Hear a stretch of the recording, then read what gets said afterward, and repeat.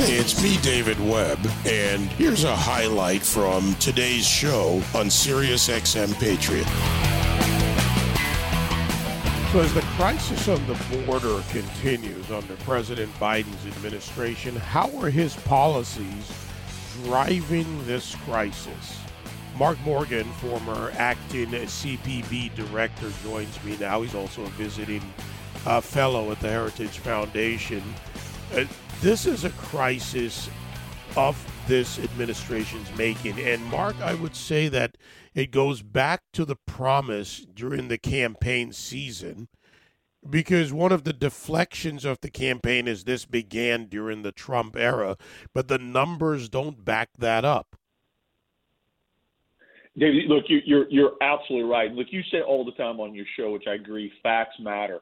Look, you're entitled to your own opinion, but you're not entitled to make up your own facts and rewrite history. And that's what this administration is trying to do and work overtime. They're trying to make us and convince us that we're not seeing what we're seeing and that somehow it's everybody else's fault but their own. Look, prior to the election, I was out there as well as a handful of others, telling the American people that if then under the campaign, if any administration did what the Biden campaign said they were going to do, they would create an unmitigated crisis.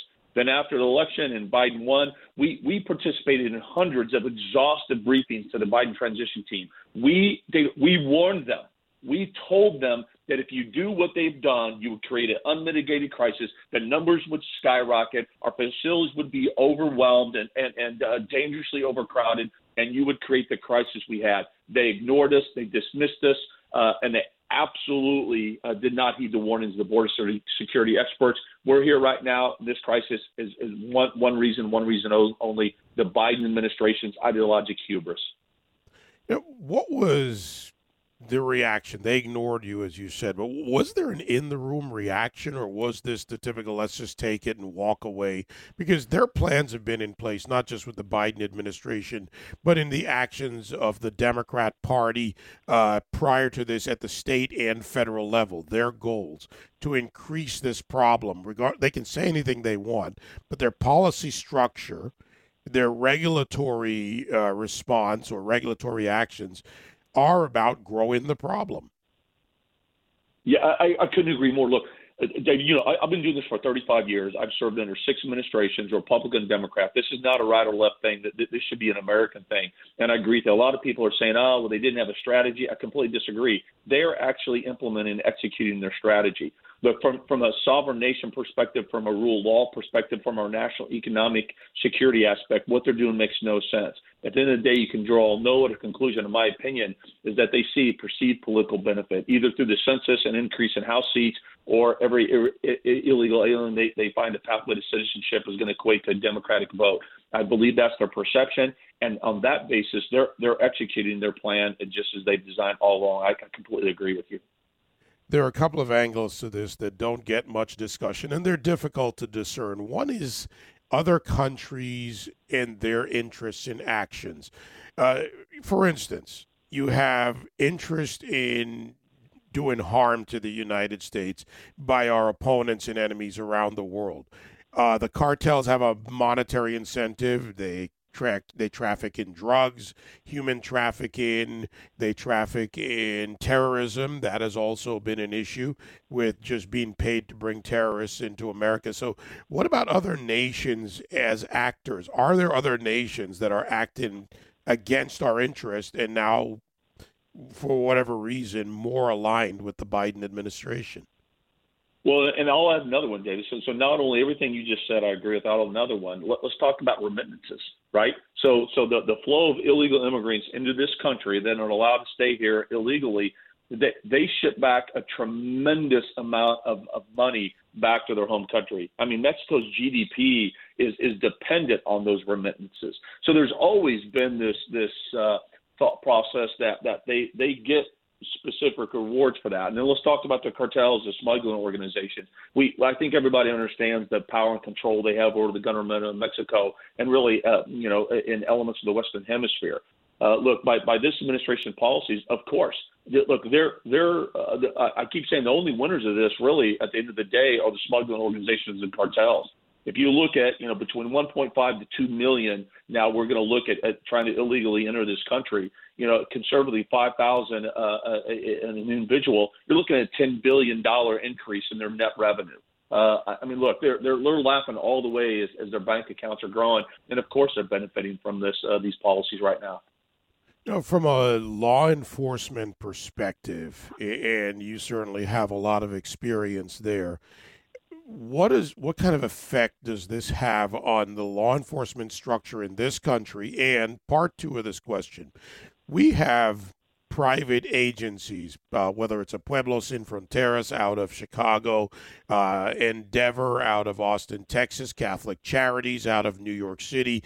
They provide legal help. Now, it's a gray area, it seems, between their actions and the reality. Does law enforcement have a role to play when you have individuals and organizations working contrary to federal law by either aiding or harboring illegal entry into this country? Look, Dave, I think you're spot on. Your listeners really need to pay attention to this because we've been saying this for a while. I'll go a step further, and I'll say this on your show. I believe our country right now, the United States, is actually complicit in helping the facilitation of a crime, of those. I think we're complicit in facilitating the last chain of the illegal immigration. Look, you can go on Facebook right now, and the smugglers and the cartels, they're actually advertising right now, hey, we can get you to Austin, Texas. We can name a city in the country, say, hey, we can get you there. And how are they ultimately getting there? Well, they're getting there because we're incentivizing, encouraging, facilitating illegal entry across the border. And then we're going a step further. We are busing and flying those individuals who illegally entered to wherever they want to go in our country. So I think our government is complicit in that. And then, of course, there's a multitude of individuals. Let's take a mom or dad, right? We don't want to talk. I know I'm going to get some hate mail, but you've got a mom that's here in Denver illegally. And what are they doing? Coordinating with the human smugglers to grab their 15-year-old child to then smuggle the child in. And right now, we're going to allow that. And then HHS is actually going to facilitate bringing that 15-year-old to their mother that's here illegal to complete the smuggling process. I mean, that's where we're at right now. The corporations, we talk about the organizations and, of course, the NGOs, the various other organizations who, by the way, don't have to report to the state governor's offices when they bring illegals in. I think that – actually, let me pause on that, Mark. There's a part of this that really bothers me. Deliberate use of private organizations. Endeavor in Austin gets an $86.9 million contract for hotels, but then they help facilitate through their 4 churches and other organizations moving illegal aliens into other states. They don't have to notify state governors. This is balkanizing America deliberately. Back to your point about complicit behavior, and they avoid notification even if anything would or would not be done about it at the state level. Again, I think you're spot on, and I'll go a step further. Right now, the federal government is actually, through FEMA, is actually giving some of these same NGOs that you're talking about millions of dollars.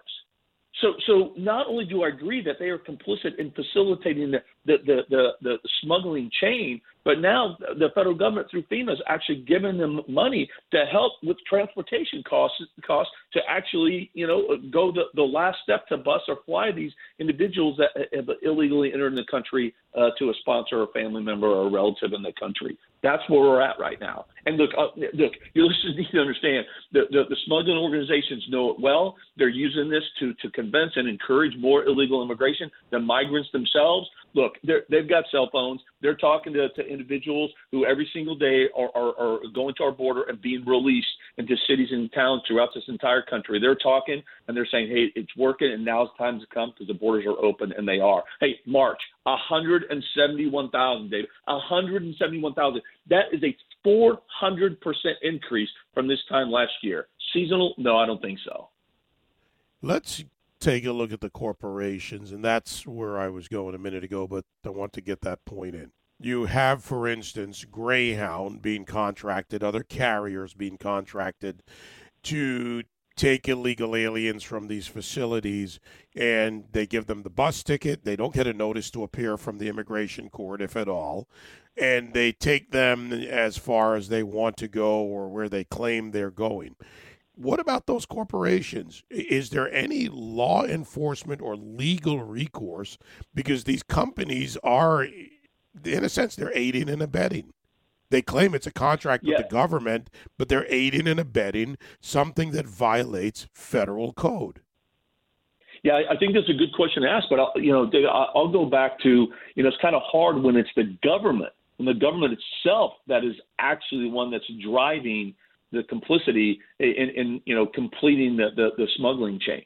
I think it's unconstitutional for the government, and I think that's where we need to start. I think we need more states like Texas, like A.G. Paxton, to step up and go to the courts and say what is happening is unconstitutional and it's unlawful. And quite frankly, I believe the president has violated Article 2 of the Constitution.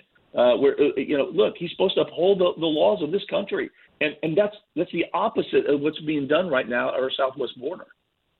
Yeah, and what that needs is opposition. Law enforcement's taking a beating on this, and these men and women that have worked under your leadership and have to, for years to protect our borders and the system, not just on the border but around the country. They're stressed. Their families, they deal with this in so many ways. What have you heard from those men and women? How are they doing? So first of all, thanks for asking this. Look, their morale sucks right now. It's in the tanks, and especially when you have the current DHS Secretary Mayorkas that gets out on TV and quite frankly during testimony and just blatantly lies to the American people. He actually has the audacity to say, quote, the borders are secure. That's a joke. It's absurd. And all 63,000 men and women of CBP, specifically the Border Patrol, knows that was a lie and knows that it's a joke. Look, right now, we're averaging, because the crisis level numbers, again, 171,000 in March, 15-year high, 6,000 a day. The numbers of families, unaccompanied minors are skyrocketing. Border Patrol agents are being pulled off the line to provide that immediate humanitarian care that's needed, leaving large areas of the border unmonitored and unsecured. Look, you don't have to be a rocket scientist, to figure that out and being Captain Obvious. So then what's happening? Drugs are pouring through and criminal aliens are getting through. The rapists, murderers, pedophiles. I can keep going on and on. A couple of folks on the terrorist database. So no, they're not secure. And so these men and women, they know, and now they've got facilities that are 300-400-500% dangerously overcrowded. They never wanted to be here. And the sad part is we didn't have to be here, David. This was preventable. And we warned this administration, and they flat out ignored us. And so, yeah, you bet. The men and women CBP are struggling right now.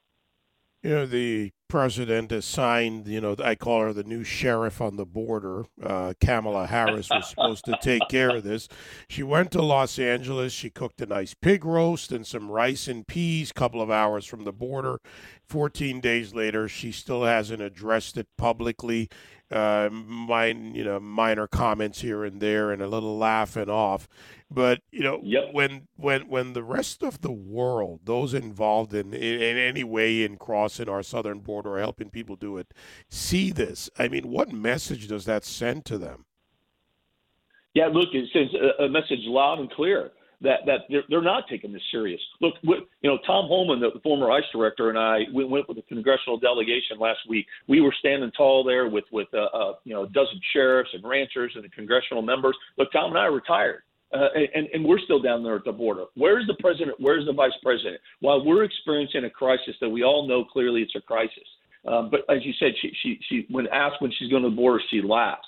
But David, look, this is also the same woman that as a senator, she equated ICE to the KKK and called them racist. When she was with California, she bragged about how she prevented law enforcement in California from working with federal authorities to actually remove criminal aliens. She said she wants to get rid of ICE and dismantle it, decriminalize illegal immigration. I could go on and on and on. So quite frankly, I'm glad that she's not down at the border. I'm glad she's not doing anything here because she's just going to take a bad situation and make it worse. It's unconscionable. They couldn't have picked a worse person in this entire administration to be the border czar right now.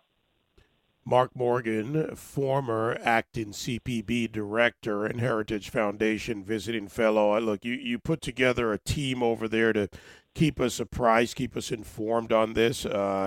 And we really need to keep this in front of the American people. They're seeing it every day, Mark. And I see a next level coming.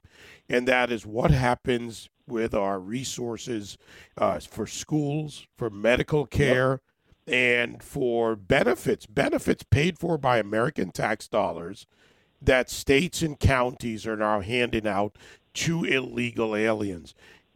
That when that begins to grow, you mentioned 170,000 in March, plus when that grows more in the states later this year, I mean, I think we're reaching that untenable situation. Yeah, but here's what's very important, because we need to make sure when they say, hey, we're going to get a handle on this crisis, we need to define what that is. Look, under the Trump administration, when we said we're going to get a handle on the crisis, which we did, by the way, it was hard because we were about prevention, apprehension, detention, and lawful removal. That takes an enormous effort, an enormous amount of resources in the United States government. You need a tremendous amount of authorities, policies, and tools. But we were making that happen, and we were effectively managing it under that strategy. What this administration, when they say management, what they mean is they are going to get better at reception centers. They are getting better at creating facilities to receive people and release them as fast as possible. And then to mask the magnitude of the crisis, instead of just dropping everybody off locally along the southwest border, they're going to get better, as we discussed, busing them and flying them to all areas throughout the United States so it doesn't feel like the magnitude of the crisis that it is. And then on the back end, they're going to remove 90% of ICE's authority to lawfully remove them, basically creating a sanctuary country on the back end. Look, so if your strategy is let's build a process to release them as fast as possible and do nothing on the back end, that's a heck of a lot easier to do, and it's a lot easier to then mask the magnitude of the crisis. But mark my words, that's what they're doing right now.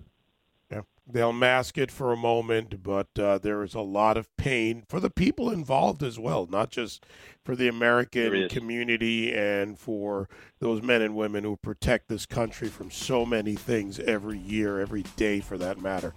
Mark, tough topic. We'll keep advancing, keep making the people informed, more informed with your help. Thank you. Anytime. Thank you.